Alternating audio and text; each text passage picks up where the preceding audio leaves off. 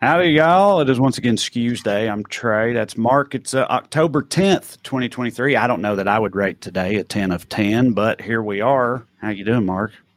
Good, man. I don't know if you missed the biggest news in the world until shit popped off in Israel, but Commander Biden, Joe Biden's German Shepherd, won't stop biting people. Specifically, it was the biggest. Cable news covered this like it was the biggest story in the world that Commander Biden apparently has bidden 11 different Secret Service agents and only bites Secret Service agents. Yeah, that part's weird. He hates black, not black people, but black. Cops or suits or something. He's like racist against Secret Service people. That's weird. Fox News did this. Is he old? Is it an old dog? No, it's a puppy.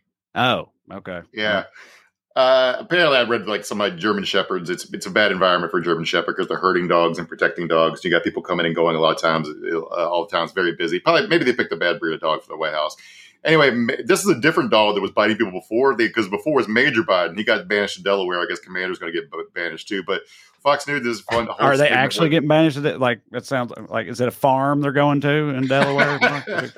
Yeah. I mean, I doubt Biden's just going to have the Secret Service take him out back and old yeller him or anything. That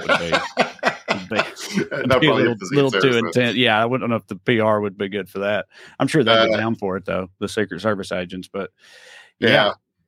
Fox News did a whole segment on whether it was happening because Joe Biden's old. It's like maybe the dog can sense that Biden's so infirm he's in need of protection, therefore he's biting everyone that comes. It's like, okay, whatever. Speaking of Biden related, horny animals, we got another Biden nude controversy. Frank Biden, Joe Biden's younger brother, apparently posted a naked selfie on a gay dating site. A site I never heard of called guyswithiphones.com. Someone dug it up. He posted in 2018, I guess. To steal a line that I'm not even sure where it originates, but I see it on the internet all the time. But if I had a nickel for every time one of the president's male family members' dick pics leaked, I'd have like 2 nickels, which isn't a whole lot, but it's weird that it's happened twice. Right? Can I make a full request that I remember the Biden family or anyone with the last name Biden just stop putting their dick on the internet? That would be nice. But they try to turn this into a scandal, which I don't know. It's the president's brother trying to date. Be like, does this make the president subject to blackmail? It's like, can't imagine like Russia's intelligence apparatus going to Joe Biden and be like, we'll tell the world your brother's gay, and Joe Biden caring at all. It's just like totally fucking. Yeah, I mean, honestly, it might, just having a gay brother might even, be an upside for Joe Biden. You know what I mean? Politically, like it plays, I mean, a gay brother with, who's blasting his dick all over the place, publicly, maybe less so, but you'll have that. The guys with iPhones.com part of it is funny to me too, because it's like I feel like there's more mainstream area, but he's old, obviously, right? He's Biden's brother, so it's like he just did some spare Google. Where should I put my dick on the and it just ended up on guys with iPhones. Yeah, he Googled where do guys with iPhones put their dicks, and he just found guys with iPhones. But he's in great shape. I got to tell you, I saw the picture. He's like he's got RFK Jr. body. Other news, Congress went back into session yesterday or today, and Nancy Mace walked in today wearing a shirt with the scarlet A on it, the scarlet letter, because she's been branded an outcast because she voted to oust Kevin McCarthy. And I was like, are you called the A's in the book? The A's for adultery. Adultery, yeah. Are you calling yourself a whore, Nancy Mace? Right. Yeah. Because she but it's like, I don't know. Yeah. I don't know what she would. Like, I wonder if she actually thought through that, and she was like, she considers herself an outcast or a pariah or something. She's like, but if I put an O, no one's going to get it. You know what I mean? Like, I can't do if I just put a red P, people are going to be trying to figure out what that means. So I got to go with the A, but A means adulterous or adultery or whatever. So, maybe just don't do that at all. You think maybe the rest of her party has banned so many books nobody gets the reference anymore? Yeah, that would be funny. It's possible. Updates on a couple labor things. Kaiser Permanente walked out on strike last week. A bunch of nurses, and the thing about nursing strikes is so depressing. Is a lot of what they're fighting for is for more of their patients to live, get better care, and the company's like, no, we need this. We need this money, so people need to die. It's just bleak stuff in the American economy. Good news, United Auto Workers got General Motors to agree their battery factory will be union. I'm going to play this video of Sean Fain, the president of the United Auto Workers. talking shit about it. GM has now agreed in writing to place their electric battery manufacturing under our National Master Agreement. We've been told for months that this is impossible. We've been told the EV future must be a race to the bottom. And now we've called their bluff. What this will mean for our membership cannot be understated. GM. You can cut it back. Yeah. So yeah, for the right wing's been doing this. The Republicans and the right and the companies have been doing this thing where they make it sound like there's some huge divide between environmentalism and good jobs, and this just proves that it's a total fucking scam. It's important not just to our economy and middle class, but also the environment and saving the planet. The political stuff, like everything's gotten so scrambled. We talked about it a couple weeks ago, but the political media just cannot keep up with how much bullshit the Republicans are willing to spend. Like, here's a headline that's actually honest, but it's not from a mainstream website, mainstream news site. Trump attacks United Auto Workers as terrible negotiators and demands their endorsement. That is a very Trumpian headline right there. Yeah. Just insulting them to their face and demanding that they love him, or at least that they get in line. Yeah. J.D. Vance keeps showing up on the picket lines to do God knows what, since he's opposed to everything the workers want. And here's Representative Marcy Kaptur from Ohio giving him an appropriate amount of shade over his tomfoolery. Very well. How are you doing? Nice to see you, Marcy. Good to see you. Yeah. First time here? First time here. Yep. All right, there you go. That's a bless your heart for a Yankee. Sure. She also, if you're only listening, she left him hanging on a fist bump attempt, which I also liked. He shook her hand and he went to give her a fist bump, and she just weren't having it. Yeah, disdain. The Democratic Party's finally learning from people like John Fetterman. Disdain's the only way to greet these motherfuckers. So, yeah. I mean, what is he do? I mean, whatever, just to try to score points or whatnot, but it's just so baldly disingenuous. You know what I mean? Like you said, a Republican senator going to the front lines of a labor movement is, it's a bit much. I mean, we're going to be talking about what's going on in Israel and Republicans' response to it, but Kevin McCarthy, as part of his bid to try to retake his speakership, was laid out his 5-point plan to support Israel, and it was to confront anti-Semitism in the U.S. And I was like, buddy, talk to the rest of your caucus. Yeah, right. Absolutely. He'll do a George Santos slur in the next step. It's this is in a modern media environment, it'd be like Joseph Goebbels going to a Hanukkah dinner and the press being like, Goebbels reaches out to German Jewish population or something. Mm-hmm. Everyone would be like, oh, well, who's to say? Yeah. All right. Well, as we just alluded to, we will be getting into all that a little bit later. Producer Matt is with us. This is Weekly Skews. Before we continue, I want to remind you, of course, of a few things. If you'd like to see me perform live, go to TreyCrowder.com. Get your tickets. I'll be in Washington State the rest of this week up there in Producer Matt's stomping grounds. Spokane tomorrow, and then Tacoma for the rest of the week. And then after that, we got the Carolinas, Boston, Chicago, Phoenix, a bunch of fun places coming up, San Francisco. So go to TreyCrowder.com. Come and see me. Also at TreyCrowder.com, you can find a link to me and Corey Forster's new book, Round Here and Over Yonder. It's a comedic travel guide. People seem to enjoy it. It's a laugh riot, I tell you. You can also you can get the audio book, which me and Corey read. That hits for people a lot too. Get that at Audible, or just, y'all know where to find books. Find that book. Check it out. You'll like it.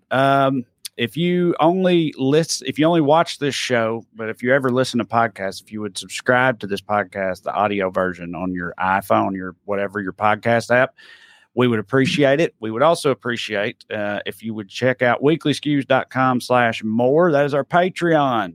If you want to get some more skews in your life and support the show in the process, you can sign up on there. $5 a month, get you access to full-length bonus episodes.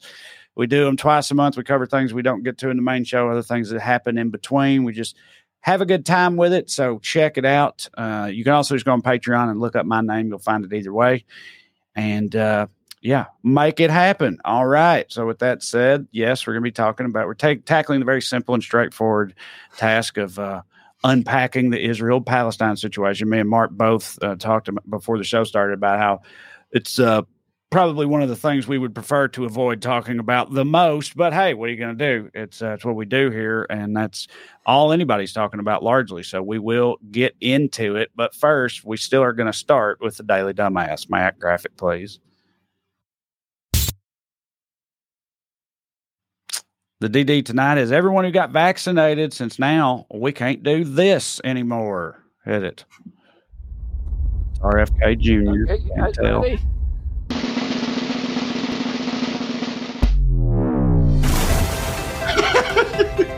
All right.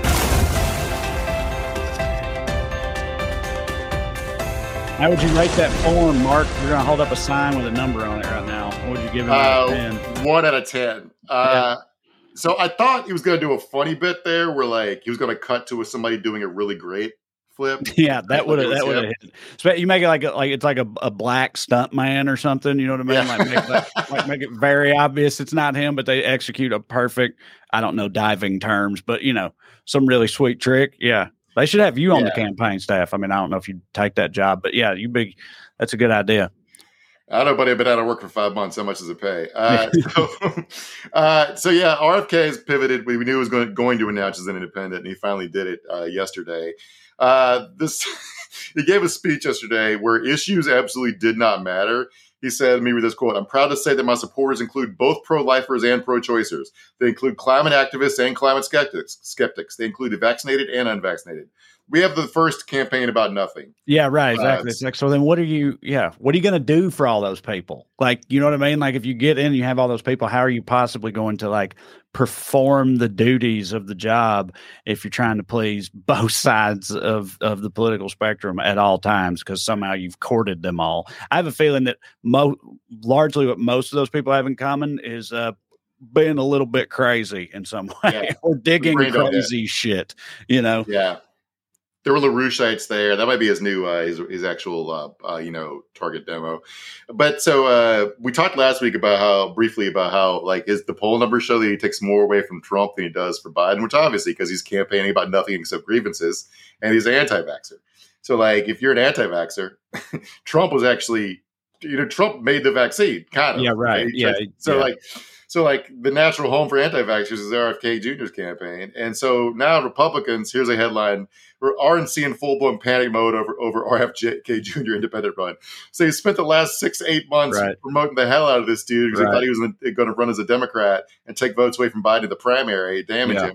And now it's like, holy shit, he might cost us the election. Yes. So it's so funny. I made a video about this today trying to avoid the Israel thing, but also I just think this is funny. Like you said, they spent all that time propping him up and everything as he's running as a Democrat. And now it's like they played a Uno reverse card on themselves here. And I find it very, very funny that now that he's like an independent, they're all freaking out. And I know a lot of people on the left are also, a lot of people are pissed, still assuming he will take numbers away from Biden. I'm not trying to like totally discount that possibility, but like you said, like we talked about last week, the polling seems to indicate otherwise. And I feel like it might seem counterintuitive at first, but when you really like think about it, like you look at who are the only people you ever see like really gushing with praise over RFK Jr. over sharing his videos or takes he has or something like that. It's like, it's not Biden voters, I don't think. It's not liberals. You know what I mean? It's like conspiracy people. It's the tinfoil crowd. It's, that's who it is. So, I mean, it does kind of make sense that he would end up taking more away from Trump. And if that happens, that's hilarious to me. Dude, Trump's got to be so mad because like in like 2012, 2013, he was openly a vaccine skeptic who was going around saying that maybe he thought vaccines cause autism. And somebody yelled at him that he had to stop saying that if he wanted to actually run for serious office. So he did. Here comes a guy who stole his fucking lane and now he can't have it back. But yeah, you're right. Like the Republicans used to have like a monopoly on people that thought that like 5G combined with the fluoride in the water would make you gay. And now here's the guy taking all those voters. And it is pretty funny. Let me read this. The RNC Research Twitter account attacked RFK Jr.'s environmental advocacy, his praise of Hillary Clinton and Bernie Sanders, and even attempted to criticize him for a tweet about praising Louis Farrakhan over vaccine safety. Pretty hilarious for the RNC to attack Kennedy for promoting conspiracy theory that vaccines cause autism and pushing stolen. Like they're literally criticizing him for pushing stolen election narratives. Right. It's like they're criticizing him now for the the same things that they brought him on to do in the first place, or like the reason they were sharing him around in the first place, like exactly the reason he hit for y'all is what they're trying to go after him for now. It's I don't know, clown show. Watching two lunatics fight's always funny, but they also attacked RFK Jr. On a past comment he made saying that hog farmers are more deadly than Osama bin Laden. Now, I don't have any context for that. I don't need any. Yeah. You guys have at it. I ain't in this fight. They must be getting going back to his backflip that he did. They must be, I feel like they must have gotten like some of the best numbers or whatever metrics they've gotten off of like him shirtless bench pressing and that type of thing. You know what I mean? Like they must have found something that's like, they like when you do, spry athletic shit or take your shirt off or do, wear jeans in the weight room because you're old, you're hit, and this is America. And, people you're running against 280-year-olds doing a backflip is about the best campaign pitch you can do. Yeah. All right. Our first honorable mention, our only honorable mention for Daily Dumbass is the deep state for preventing America from hearing Lara Trump's amazing pipes. Yeah. Listen to this. Well, you have to sing us a line here on Aaron. Come on. I'll do my best without any music or anything. Okay. Well, I won't back down. No, I won't back down. You can stand me up at the gates of hell, but I won't back down. I don't have a great ear, but she can't sing, right? No, so I don't know. And I was going to say, normally, I get neurotic when we play like clips that have music on them because I don't want us to get flagged on YouTube or get taken down or something, but I'm not at all worried in this case. Even though this is a very popular song, I'm like, yeah, that's fine. You can play that all day. I mean, don't, because I don't want people to stab themselves in the ears, but yeah, you could. Yeah. Dude, you could power a small city with the current generated by Tom Petty spinning in his grave right now. Not just because of that she's butchering it, but just also like he would not be down with this shit. Like he was not on y'all's team, dude. He would it's like when they play Born in the USA and stuff like that. They'll pick these like anthems, and almost always the artist, comes out and is like, please stop doing that. I hate you. Yeah. But Tom Petty is, unfortunately no longer with us. And so here she goes. I want to explain what's going on here because it's pretty concrete. But so, yeah, you're right. Tom Petty, he actually hit them with a cease and desist when he was still alive because Trump was playing "Don't Back Down" in as rallies. So Laura Trump made this one single, a cover of Tom Petty's "Don't Back Down," and it's not a hit, and she is saying being shadow banned. Yeah, she's saying she's being shadow banned by the deep state and Apple Music or something because no one's listening to her stupid fucking song. And also, she didn't get the rights to it, so maybe they're not playing her song because they don't want to get sued. Right? You can do cover songs; it's pretty murky area. Usually, you just ask first and get permission, but obviously she didn't ask. But let me quote here: I am not quitting my day job and trying to be the next Mariah Carey or Whitney Houston. Good for you. So. She tried to buy a billboard in Times Square to promote this launch. And whoever runs the billboard in Times Square wouldn't put up the slogan she wanted because they thought it was like, I don't know, too political or problematic or whatever. So they just put up her picture. It's just a picture of Laura Trump sitting on a horse in Times Square with no context. Well, speaking of no context, I mean, what is she trying to have? What's she even trying to do by covering this very famous song by an iconic artist when she herself is not a musician? Like, what's the point or the end game supposed to be? Like, I don't understand. I don't know, man. You come sometimes when you're like a wealthy guy who outkicks your coverage by getting a pretty wife and she wants to do some vanity project. You just got to say yes to it. Oh, yeah, right, yeah. So yeah. Yeah. So she's out here. We don't need to play the next Laura Trump video, Matt. But I do want to get to this Trump video in a second because she's not the only one fighting her own pop culture battles. Her father-in-law is on one too. Here's a clip from a speech he gave a couple days ago. There we go. Coming right up. It's a vicious thing. I said, that's Silence of the Lamb. You know what that is? Has anybody seen Silence of the Lambs? Hannibal Lecter. How great an actor was he? So he thinks Hannibal Lecter's real. Because he said on television on one of the, I love Donald Trump, so I love him. I love him. All right. I love him. All right. Lots to unpack here. So he thinks Hannibal Lecter's real. and as the actor, and he thinks Hannibal Lecter supports Trump, and that hits for him. Yeah. All right. He's obviously talking about Anthony Hopkins, and Anthony Hopkins never said he liked Trump. Okay? Yeah, I found that I was skeptical of that too, and I was like, even if that happened, it had to be 30 years ago in some completely other context or something. So a couple of years ago, he was asked some question about politics, and he made a joke saying that I don't think actors should talk about politics because we're stupid. All right, That's it. Trump remembers that as Anthony Hopkins saying that he loved Donald Trump. So. And I'm sorry. He said he was stupid in public, and we count those. Anyone who publicly claims me stupid, that counts. That counts. Yeah. That's as close as I could tell to a political comment about Trump that Anthony Hopkins ever said. Anyway, Anthony Hopkins isn't Hannibal Lecter. So that's a lot. Yeah. So anyway, do you remember a couple weeks ago when Ron DeSantis uses a clip of Patrick Bateman from American Psycho in a pro DeSantis context, comparing himself to.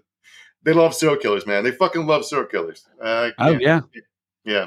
Well, they're mostly white, narcissists. Kill women. Kill women. Yeah, all that stuff. They get away with shit, usually. They think of themselves as being, brilliant. They outsmart everybody. So, I mean, it kind of checks out. Trump knew the guy from the Jinx, right? Bobby, what's his name? Robert, you know what I'm talking about. Durst? Bob Durst, yeah. Okay. So, like, how many serial killers do you think Trump's done in his life? Oh, yeah, that's why. Yeah, especially because, he fucked around with Epstein and, there was, they had that. They had a whole serial killer wing of that little group, I would imagine. You know what I mean? There's a Long Island serial killer that worked for Trump. Remember we talked about a couple weeks ago? And then Bob Durst and Jeffrey Epstein. And he probably did hang out with Patrick Bateman in the 80s if he existed. He also at the end of that video, he says he's like, I don't care if he was the worst actor in the world, I'd still love him because he said he loved me or whatever. And that's just that's also a good insight into Trump. You know what I mean? It's it's literally all you have to do. It's just suck up to him or kiss his ass, compliment him or whatever. And he's openly admits that's all it takes. Say you love me and do what I say, and you'll be all right in my book. Right. All right. Well, on to darker topics. Middle East, Israel and Palestine. I don't know if you guys heard, but it's going down over there.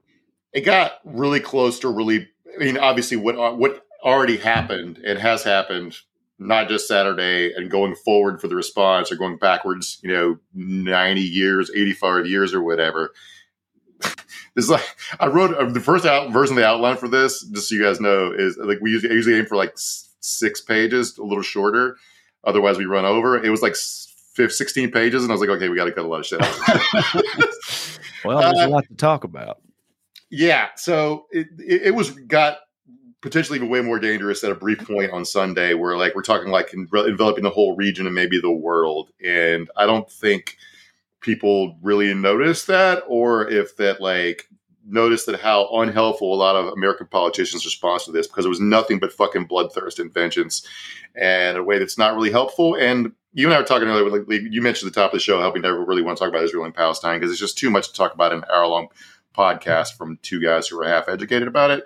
And there's also no way to talk about it where you can't make everyone mad. Right. Yes.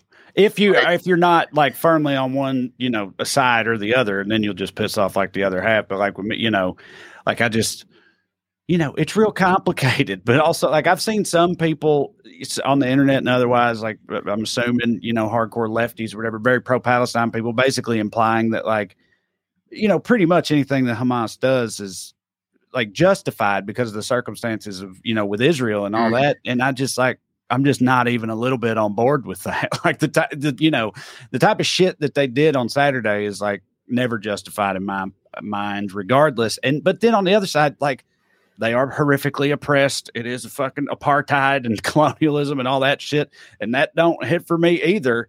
But you just ought not ever be killing women and children, parading raped corpses through the streets and that type of thing. I don't care what your ideology is. That's pretty much how I feel about it, generally speaking. Right. But also, we're talking about how there's no way to talk about that making everybody mad. If you say you shouldn't kill innocent women and children, either side could take that, get mad at you for saying that as unfair criticism. Right, because they both be doing that. Right. Yeah. So I firmly come down on, like you, the killing women and children is in unarmed combatants is bad, no matter who's doing it. And my main political position is that everyone should be not killed and be able to live a normal, happy life. Does that seem? Have I said anything that's going to make anybody mad yet? So neither. A couple things out of the way. Neither the Palestinians or the Israelis are their government. Right. Hamas isn't even really a government, but that's a whole complicated situation on its own. More context, hundreds of thousands of Israelis took to the streets earlier this year in protest of Benjamin Netanyahu's government and their dictatorial power grabs, and among other things, including their policy towards Palestinians and shit.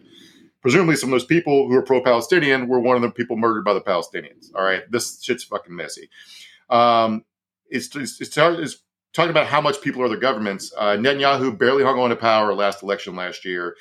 He cobbled together this coalition of right-wing psychos that took 64 out of 120 seats in parliament. Okay, it's not like he's ultimately popular in Israel before this, and he's likely to be less popular after this because this was a huge fuck up. Right. On the other side, Gaza has millions of people, and Hamas claims according to Israel, Hamas is about 30,000 soldiers. All right. As far as how much they reflect the popular will of the people in Gaza, the last election held in Gaza was 17 years ago. All right. So Hamas, by the way, is an acronym that stands for Islamic Resistance Movement, and the word itself, Hamas, means zeal in Arabic. They're literally saying they're zealots. Right. If you ask Benjamin Netanyahu to describe himself, he probably describe himself as a zealot. So you got two groups of people who are largely just want to live their lives, who are caught in literal and figurative crossfire between a bunch of fucking people who want war and death. Yeah. Right? I mean, like Hamas, they openly just want war, right? And they're not bothered by like civilian casualties, even on their side a lot of times, right? Like they play right. Like Hamas is bad. I'm not saying Palestine is, right? Like you said, the Palestinians it's not the same thing. Like Palestine, I feel bad for the regular people in Palestine, but like Hamas is monstrous in a lot of ways. But Netanyahu's Israel has elevated IDF. Hamas. Yeah, right. Netanyahu elevated Hamas's status because they make a convenient boogeyman for him, but he literally made them a negotiating partner with him. Like he's who he deals with in Gaza. He did this to sideline the Palestinian Authority because he wanted to handicap their ability to push towards a two-state solution, because he doesn't want that. So to divide the Palestinians, he elevated Hamas. He made them more powerful. So he's a really cynical operator. There's a bunch of people here that just want war, and you're right. Hamas does want a wider war. That's why we'll get to the Iran part of this in a second. We should not take their word for it, because what they want, just like Osama bin Laden intentionally drew us in the Middle East to make us more convenient targets to kill a bunch of Americans and to damage our standing in the world and suck trillions of dollars out of our economy. And, his plan fucking worked because we fell for it. And that's essentially what Hamas is trying to do to Israel. Right. I mean, yeah. Right. I mean, it's already been compared by a lot of people, Israel and just everybody, to, it's like, this is Israel's 9/11. Right. Me and Matt were talking about before we started, but a lot of people are saying that.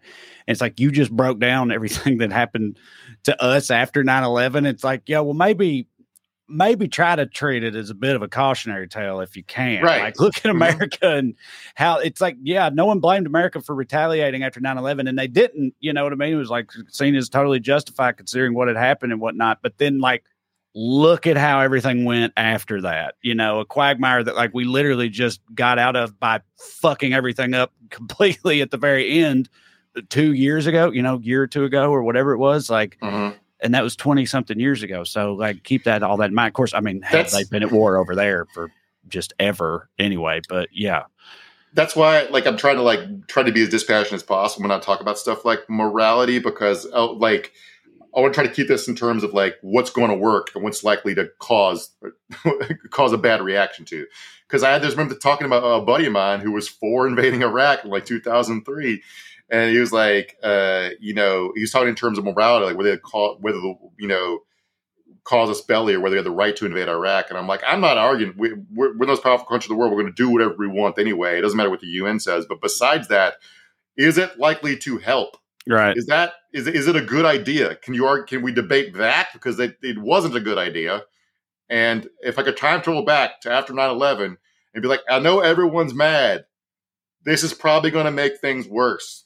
And it did. And then I'm just, to be fair, and I'm sure you probably were too, but like, I mean, there were people, and I'm sure there's people in Israel right now doing the same thing, but like, there were people in this country back then saying all that about the Iraq part, at least, you know what I mean? Like, there were plenty of people being like, this is not going to help. This is going to make things worse, whatever. And, they're bloodlust won out. We're going to get to it a little bit, but there are louder voices in Israel calling for restraint and retaliation than there are in the United States, right? But going back to your 9/11 thing, like, people were posting the take about it. I understand, like, Israelis are fucking pissed, right? I remember how it felt here after 9/11. But someone was like, well, they didn't urge us to use restraint after 9/11. I'm like, well, maybe someone should have. Like, it's like, maybe, because, like, Hamas's actions over the weekend, we'll get to exactly what they did in a minute, and without being graphic. But it's not likely to aid the Palestinian cause for freedom. And what Israel's about to do and is in the middle of doing, in my mind, is not going to make them more safe. So that's the two things to keep in mind here. So Hamas basically Saturday invaded a 3-pronged invasion in southern Israel, air, sea, and land. And we're talking like dinghies. With the sea versions like dinghy boats and rubber boats, and the air version they use parachute planes. Like, we're not talking about an Air Force here. They use parachute planes you can buy off Amazon. Where you use the parachute as the wing, and it's got a fan on the back, and like one guy driving and another guy with a gun on the front. Right? We're not talking about a high-tech fucking operation here. It was time for the 50th anniversary of the Yom Kippur War, which is when Egypt and Syria attacked Israel by surprise in 1973. Yeah, literally, like on the day of, right? It was like the 50-year anniversary, and it's like that's part of one of the many reasons why this is seen as such like a major intelligence failure on Israel's part, right? Is it's like, how like you would think they'd be like on alert on a day like that, they'd be having more scrutiny towards this type of thing. It is like one of the 9/11 parallels is like a huge intelligence failure, except it's a way bigger intelligence failure. Gaza is one of the most closely surveilled places on Earth. They literally have sensors in the ground surrounding it, so they know when people are digging tunnels or step over the fence. The drones surveilling it 24/7. Netanyahu, his government apparently pulled a lot of troops away from the Gaza border to go to the West Bank to help some settlers do some hate crimes or something. That's according to like a bunch of left-wing Israeli military veterans who are against the occupation, right? So maybe take it with a grain of salt. But you got to, when enemy soldiers are running amok in your territory for hours upon hours killing civilians, and there's no defense, you got to wonder where the fuck was the army, and that's why Israelis are really mad at Netanyahu right now too. Right.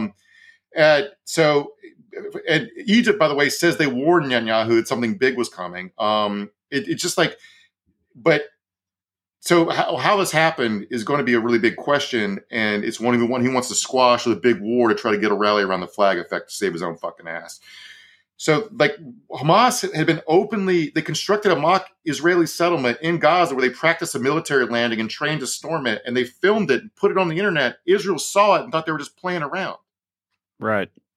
Like, that's worse than the people Arab immigrants are taking flight lessons with no landing. That's a way bigger red flag than that. Didn't they think that they kind of had them placated with like money for a while? Like they had like economic incentives going with them and stuff like that. I mean, Israel did for Hamas, for people in Gaza. So like Israel says that they thought that like they didn't, that Hamas like actively did not want any conflict at this point in time or whatnot. And so. Right. I mean, they give a few token like work permits for people to leave to go to work. It's like Gaza's not a fun place to live, man. People call it an open air prison. I don't know if that's totally fair, but they're surrounded by a fence. Israel controls who comes and goes, controls all their trade, limits their access to food and medical care. Yeah. Only a few people get millions of people there, right? Like it's not very big. There's 2 million people. It's like very densely populated. It's the most densely populated area on Earth. Oh, damn. I didn't know that. People pile up on top of each other. Like Israel cuts off the food, the water and electricity at whims, right? So like it's pretty easy to radicalize people in that kind of environment. That goes back to the is this going to work thing. So the death toll, last I saw, Israel and the Israeli side was 900 killed, including 260 people who were just at a music, like an EDM festival. At least 14 Americans were killed. They took 130 or so hostages back to Gaza. Some of them are children. There's also like a bunch of disinformation floating around that's trying to make the situation even worse than it is for some reason. Like there was a report floating around, I think even some mainstream news outlets picked up, that like Hamas militants had beheaded 40 babies, and that's not true. Like, what the stuff they did is fucking bad enough, man. Like, you don't have to like do that. Maybe somebody did, but I don't know. I haven't seen documentation of it, but somebody just made that up and put it out there, and it went viral and got picked up. There's like video game clips going viral. People are saying from the war. One showed like a helicopter air assault that someone claimed was Hamas. It's from a video game called Arma 3, and like people think that Hamas has like attack helicopters. Right. Like, what the fuck planet do people live on? But do you know, was that just some random person who posted it and claimed that and it went viral because people believed it versus like, not like a journalist or anything like spread. It's like sensationalism and rumors and shit just like run amok, especially in the internet age when something like this happens. You know what I mean? Right. But yeah, it don't help. None of it helps. Yeah. So, wider context here for these, so Israel has amassed 300,000 troops. I think I saw the number on Gaza's border. They're pounding them into submission beforehand. And of course, they say they're trying to hit Hamas and these civilian casualties are going to be collateral. But like, if they had good intelligence in Gaza on Hamas, where Hamas was, they probably would have known they were mounting an invasion, right? So this is the most right-wing government in Israeli history. Has been, they have invaded Gaza in 2006, 2008, 2010, 2012, 2014, 2018, 2021. They basically do it every 2 years. Netanyahu calls it mowing the lawn. That's how routine it is to bomb the shit out of fucking. That's pretty rough knowing that they like officially call that type of excursion mowing the lawn. But yeah, 2020 or COVID obviously made them miss a year. That's tough. I don't know if they were so taken aback. I don't know if they were so taken aback by the Trump, rise in 2016. But yeah, other than 2016 and 2020, it's a biennial thing. It's every other year for almost the last 20 years. I laughed when you said COVID, but I just laughed because I thought it was a joke, but it's probably not a joke. It probably was a huge outbreak in Gaza because they didn't let them get medicine. They want to send troops in there. I mean, I was joking, but yeah, probably was. I bet they were bummed that they had to wait, until lockdowns lifted or whatever to do their, biennial bombing campaign. Mm-hmm. So talking about what's not going to work. So the first thing they did was cut off all food and water going into Gaza. The median agent got. What is that supposed to do? Like you're going to make people more desperate than they already are. You know what I mean? Right. Like that's not. How's that going to help? Like I don't understand. It's not going to help. If you think it through for half a second, because Hamas is prepared for this, the one that picked the time and place for it, so they probably saved up food and water. So the median age in Gaza is 19 years old. If you're a 19-year-old in Gaza, what are you supposed to do to get food and water? The answer is join Hamas. Right? Yeah, exactly. Yeah, exactly. Yeah, that hits for Hamas. It's like you said, because now they can go to these people who are super desperate and give them like an option. You know what I mean? Like, hey, it's fucked up, right? Your family's starving, whatever. Here's a gun. We'll take care of it, type of thing. Yeah, and people are going to take them up on that. And I know I'm a fucking bleeding heart liberal, but like this idea that this isn't likely to work is not some hippy dippy thing. Like Shin Bet, which is like Israel, an intelligence, Israeli intelligence agency, is like their domestic CIA that focuses on like combating, like for one example, a Palestinian terror threat. Here's a report they put out a couple years earlier this year. The head of Shin Bet, the Israeli Domestic Intelligence Service, warned Netanyahu earlier this year that deadly attacks by settlers on Palestinians would increase the security threat to Israel. He was roundly denounced by members of Netanyahu's Likud party. One Likud member of parliament complained, the ideology of the left has reached the top echelons of Shin Bet. The deep state has infiltrated the leadership of Shin Bet and the IDF. So, like, their FBI counterintelligence chief or whatever is like, you're going to make more radicals. This shit's not working. And they called him woke. Woke, yeah. It's just like in this country, like the FBI being woke for a while and that type of thing. You know what I mean? It's a similar situation. It's like the people who would know when they say something that you don't want to hear, then you just immediately got like discredit them, call them pussies or whatever, and then go back to doing what you wanted to do. It's like, why do you even have them in the first place? You know what I mean? Like, what are they there for if you're not going to fucking listen to them on a subject like this? The guy that got in that position is probably personally killed or ordered the deaths of hundreds of Palestinians. Right. And some fucking soft ass politician, when he tells them their strategy is not going to work, is like, this guy's a fucking commie. Snowflake.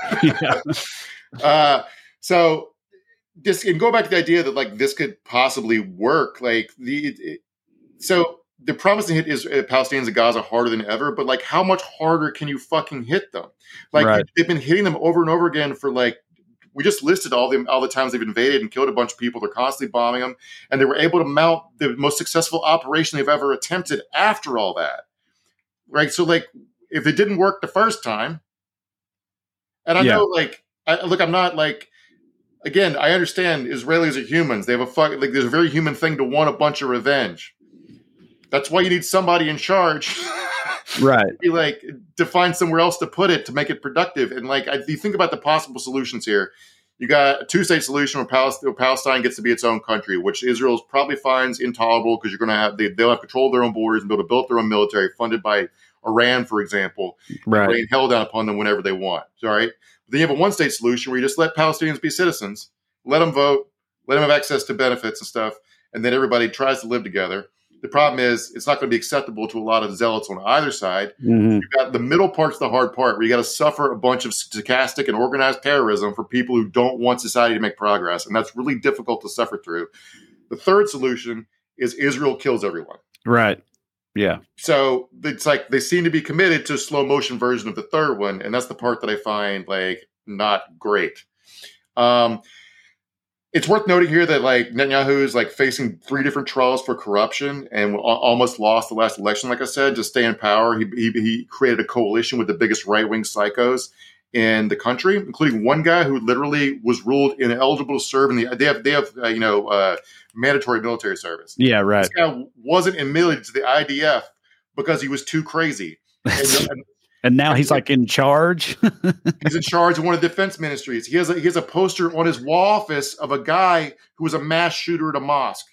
Bro, what? That is wild. So the Israeli defense minister, his name's Gallant, I might be pronouncing it wrong, said, "I have ordered a complete siege in the Gaza Strip. We're fighting human animals and we act accordingly." So far, they've killed at least 830 people in Gaza, injured another 4,300. That includes, depending on your count, between 33 and 100 children. So it's wild for a Jewish guy in Israel to be like so actively dehumanizing the opposition like that. You know what I mean? Calling them animals and implying that, they need to be eradicated and stuff. It's like, this don't remind you of anything else, man. Like, this, you know what I mean? Like, you guys have been here before on the other side of it, but. Let me give you another quote here. It's from the Israeli finance minister. His name's Smotrich. He was arrested in 2005 on organizing violent nationalist activity, by the way. He said, talking about, because Palestine took a bunch of hostages for a bunch of reasons. 1, human shields. 2, to trade, to get people out of prison, right? So as a prisoner swap. The human shield part's not going to work because according to him, quote, "We have to be cruel now and not consider the captives overmuch." So they're saying they don't mind blowing up their own people if they get to kill some Palestinians too. So yeah, I mean, we're talking a lot about Palestinians. I mean, the Israel here because they have most of the agency because they have all the power. This is not to excuse any of the shit Hamas did. Right. Saying Hamas is a small percentage of Gaza. It's just like most Palestinians have no say in any of this shit, just like most Israelis don't either. It's just like who's going to decide how many people die going forward is mostly the Israeli government, at least in the short term, medium term. My main point is that Netanyahu's government does not need to be egged on right now. They do not need to be like, have their buddy, their hype man, America in the corner being like, yeah, fuck them up. It's not helpful. Well. Enter American Republicans. Yeah, right. Yeah, I say, well, that's exactly what we do. I mean, sometimes we're in the ring. You want us to come in there and fuck him up for you? That's what I'm worried about. You know what I mean? But like, yeah, that's we're gonna be all over this shit, especially the Republicans. Marco Rubio went on CNN yesterday and called for pretty much everyone in Gaza to be, quote, eradicated. The context, this does remind me of after 9/11 over here, even though it didn't even happen to us. Senator Ed Markey, Democrat from Massachusetts, was booed by a Boston crowd for calling for de-escalation. He said, maybe we should de-escalate, and a crowd booed him. All right. And there's like this ratcheting effect that happens. We talked about it with like in terms of being soft on crime or tough on crime stuff, and you can't say anything in the other direction. You basically get called like a coward or pussy or whatever. People need to sound tough on television. So they say all kinds of crazy shit, and it supersedes any other possible response. So if you say like, you have two sides of an argument. It's basically like this war will kill tens of thousands, immiserate nations, create generations of resentment, and ultimately leave everyone far worse and off and far less safe. The other side of the argument is can't sound weak. And can't sound weak wins every fucking time. Right. And again, in context, this is going to get a lot of Israelis killed too. This is not like picking a side. Being pro people being alive is the least popular side to be on. Yeah, their kind of fascination with Israel and undying support for it's always been kind of wild to me because, of course, you know, the American right, that's where all the anti-Semites are at. You know, they call them all globalists. They don't seem to care overly much for Jews, but fucking love Israel. And that used to always be wild to me. But it's like, I mean, I get, you know, Israel is surrounded by Muslims who they hate even more than Jews, right? And so like that part, but also like the book of Revelation. Evangelicals, I was going to say, like I have known that for a while now, but I didn't always know that part because I'm Bible dumb. I didn't grow up in church. And hearing that part is like, that is so fucking wild. But yeah, a lot of right wing, a lot of Christian conservatives, it has to do with like bringing about the rapture eventually, right? Like the Jews have to be in Israel and everything for like Jesus to come back at the end of the world and all that shit. It's all like biblical in nature. And that's a big part of why they're so pro-Israel. And that's like, that does not hit for me. Like, that's crazy, dude. That's so wild. Yeah. I saw somebody that covers Christian nationalism screen grabbed a conversation from like a mainstream Christian forum where people were debating, well, Israel's at war now. Does that mean Jesus is coming back? Right. And I'm like, these half of Republican Congress people probably surf that. Yeah. Forum. Right. So in this context, Ronna McDaniel went on TV on Sunday on like Meet the Press and said this was this Hamas killing 1,000 Israelis, an Israeli retaliating killing 1,000 Gazans so far was, quote, a great opportunity for Republicans. And then just here's Donald Trump talking about this, I think, earlier today. And now it even pertains to Israel. What happened yesterday was incredible. I mean, well, it's incredible. So many people killed. I don't know. So remember after the Pulse shooting, when Trump tweeted, appreciate the congrats? No, because, you know, he's done so much other shit. But like, congrats from who? Nobody in particular. He just said appreciate the congrats. Like he was right about Muslims because one shot up a nightclub in Florida or something. It's like the cacophony of the Republican response has been either to blame Biden for shit Hamas did. Of course, right. Or to like say that we should go to, like, Gaza's like 25 miles long and 5 miles wide. Israel does not need our assistance to fuck them up. Right. You know what I'm saying? Like, I'm not sure who we're supposed to like go to war with. But anyway, let's go roundup of like the responses so far. Tim Scott said Joe Biden funded these attacks on Israel. J.D. Vance said Americans must face a stark truth. Our tax dollars funded this. I'll explain the root bullshit of this in a second. Trump said, sadly, American taxpayer dollars helped fund these attacks. Which many reports are saying come from the Biden administration. It sounds like he's saying the Biden administration helped plan the attacks. Rick Scott and Vivek Ramaswamy both echoed these sort of claims. So these two big lies they're pushing are one's that Hamas used weapons that we gave to Ukraine, which doesn't make any sort of sense if you know anything about any of these nations' politics or agendas. One, Iran and Russia are allies. Mm-hmm. If that matters, and Iran's ally with Hamas, so I'm not sure why Ukraine would fund would you know give arms to a country help that's out allies of Russia. Yeah, right. Yeah. Also, Ukraine needs the weapons we sent them. That's why they asked for them. They're not going to like give them away. Also, Ukraine has been soliciting Israeli support, and while Netanyahu's been kind of winking at Russia because he fucking sucks, so he loves Russia. If it matters at all, Russia's foreign minister recently met with Hamas. And by the way, U.S. Senator Josh Hawley has called for redirecting U.S. aid for Ukraine to Israel, as if like the kind of weapons that would actually help this situation would be defensive weapons, like Israel has an Iron Dome that stops a lot of rockets coming in. Yeah, I'd be all for supplying stuff like that because it would reduce Israel's need to escalate. Like Hezbollah lobbed a few rockets in yesterday. They were mostly stopped as a show of solidarity with Hamas in Gaza. But isn't Israel like fully fucking loaded anyway? Like they're strapped hardcore already, right? Because of their long-standing relationship with us and everything. Like they don't really need anything from us for all this right now. They have F-16s, tanks, nukes. They got everything to go. They got the fourth most powerful military in the world. The other big lie that they're pushing is that Iran funded this with the $6 billion that we just gave them in exchange for releasing hostages. One, we didn't give them $6 billion. All right. That's what all the quotes listed above were about that conspiracy theory. What happened was, in exchange for freeing hostages, the Trump administration had let Iran sell some oil back when they were in office, but the money was kept locked in a bank account in South Korea.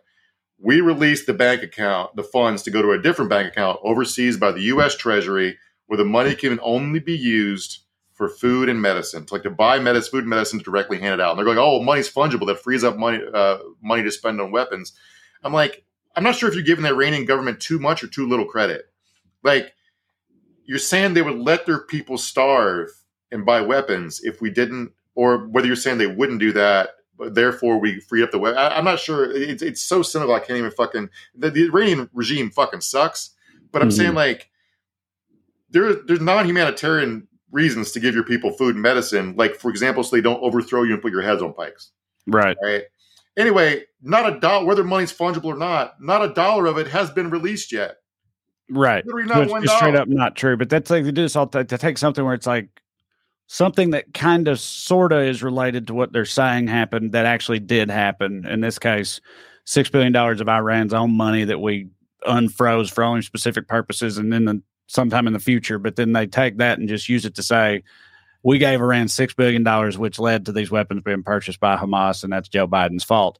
And they can just do that, like, with a straight face, and it works, like they just straight up say shit that isn't true, and it doesn't matter because that's what people on their side want to hear. So they hear it and never question it at all, and just get pissed and continue with their day. These people are like, America's too powerful to have these people put in charge of it any way, shape, or form.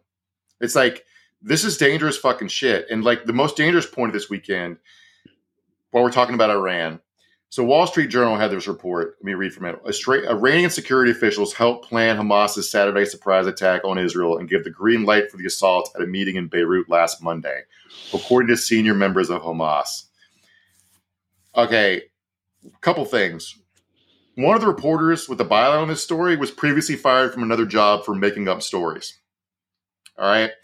Secondly, Hamas wants a bigger war, like I pointed out earlier. Why are you taking Hamas's word for it that Iran also needs to be attacked? Because Israel would itch to nuke fucking Iran over some shit like this. Mm-hmm. Israel attacks Iran. Yep. That's going to be a legit war. So now we have to come in on Iran side. Okay. So Russia, on Israel's side. Oh, Israel's side, sorry. And then, Russia comes in on Iran's side. Russia. Right. Now it's World War War we're in a III. shooting war with Russia. So that means NATO's activated. So Europe's at war. Like, this is like, don't just go saying shit like that, Wall Street Journal. Mm-hmm. All right. So Washington immediately pushed back. So they saw no sign of any Iranian involvement. I don't understand where Iran's at right now, why they would want to do this. I don't doubt that some small part of the Iranian, defense intelligence apparatus could potentially be involved in something like this. That doesn't necessarily, like, if the CIA does some shit, that doesn't mean the National Parks Department was in on it. Do you know what I'm saying? Right. But like, Iran quickly denied it, and Israel also said they saw no links between the two. And I was like, whew, thank fucking God. Even if they're all lying, this is a very good lie to be telling, because there's no coming back from there. Right. But the general Republican position here seems to be like, the threat from Hamas, again, an army of 30,000 people with rifles, is so dire we need to divert all foreign aid from Ukraine, but also it's no big deal that they blocked all these roles from being filled. There's no U.S. There's no ambassador in Israel, Egypt, Lebanon, Oman, Kuwait, no confirmed top U.S. aid official for the Middle East for 3 years, and no State Department coordinator for counterterrorism for the last 2 years. This is because of Tommy Tuberville, Rand Paul, Ted Cruz, and a couple others holding up mass slates of appointments just out of fucking spite. Mm-hmm. And like, ambassadors matter. This is how shit like this gets de-escalated, is by having people in those towns that can go shake hands and talk to people and have heart-to-hearts. And I remember talking to somebody when Trump got elected about how dangerous it was, just that he was hauling out the State Department, the brain drain from chasing the air quote deep state out of everything. It's going to mean more wars for generations because you don't have any sort of expertise as far as how to get out of the situation. Like, if these psychos had been in government during the Cuban Missile Crisis, the war. Oh, goddamn, dude. Yeah. Yeah. And it's like, blaming Biden at the same time that their policies and obstructionism and everything is actually making it all worse. Fox News did the same today, talking about these vacancies like Biden just never nominated anybody. Right. They're really blaming him for the Senate not approving an ambassador to Israel. So in the context of all this, Tommy Tuberville's fucking dipshit ass, he filed a police report against the former CIA director for a mean tweet. Michael Hayden, somebody said that Tommy Tuberville should be removed from his committee, and General Michael Hayden, who's former director of the CIA, quote tweeted with "How about the human race?" and he reported it as a death threat. What a goddamn baby! All right, all these people are incompetent. The Army is telling Congress to please do your job, meaning find a Speaker of the House and start approving these bills to have aid because the world's at a dangerous place. We need to like arm Ukraine and figure out what Israel needs to make it feel safer, so it doesn't fucking turn the rest of the Middle East into sheet glass. And Kevin McCarthy used this moment to say he's open to returning to the speakership because the world desperately needs Kevin McCarthy. Right, clearly. Just as a show of how unserious Republicans are about how the U.S. conversation is all bluster and no nuance. You read more sensible takes in Israeli newspapers. Here's Haaretz, Israel's newspaper of record. Quote, Israel can't imprison 2 million Gazans without paying a cruel price. You would not see that opinion in an American newspaper. And here's Israel's New York Times printing this opinion piece. Right. Here's another editorial in Haaretz. The disaster that befell Israel today is a clear responsibility of one person, Benjamin Netanyahu. The prime minister completely failed to identify the dangers he was conspicuously leading Israel into in establishing a government of annexation and dispossession while embracing a foreign policy that openly ignored the existence and rights of Palestinians. An Israeli who was literally just shot at, spent the day running from Hamas, says there's nothing that can justify what's happened. Absolutely. Yet I know that what they've been through, I've heard their stories. When so much hate builds up in you, this is the outcome. Desperate people are dangerous. Yeah. A woman who was just shot at by the bad guys that Marco Rubio was screaming about has a more sensible take about what it will take to get out of this situation than any American politician I've heard talk about it. Right. Because it sounds like she actually has experiences with the people on the other side, like on a personal level. Like she's actually talked to them and spent time with them and stuff like that. And, when you do that, you tend to be more empathetic. It breeds understanding eventually. But then you have people like Marco Rubio probably never stepped foot over there and don't know shit about it. Talking about how everybody needs to be eradicated. Yeah. Not good. I mean, it's like I'm just like throwing this out. Like we've done the same thing over and over and over again for close to a century. Maybe something different. Yep. That's my wild pitch. I don't know what it is.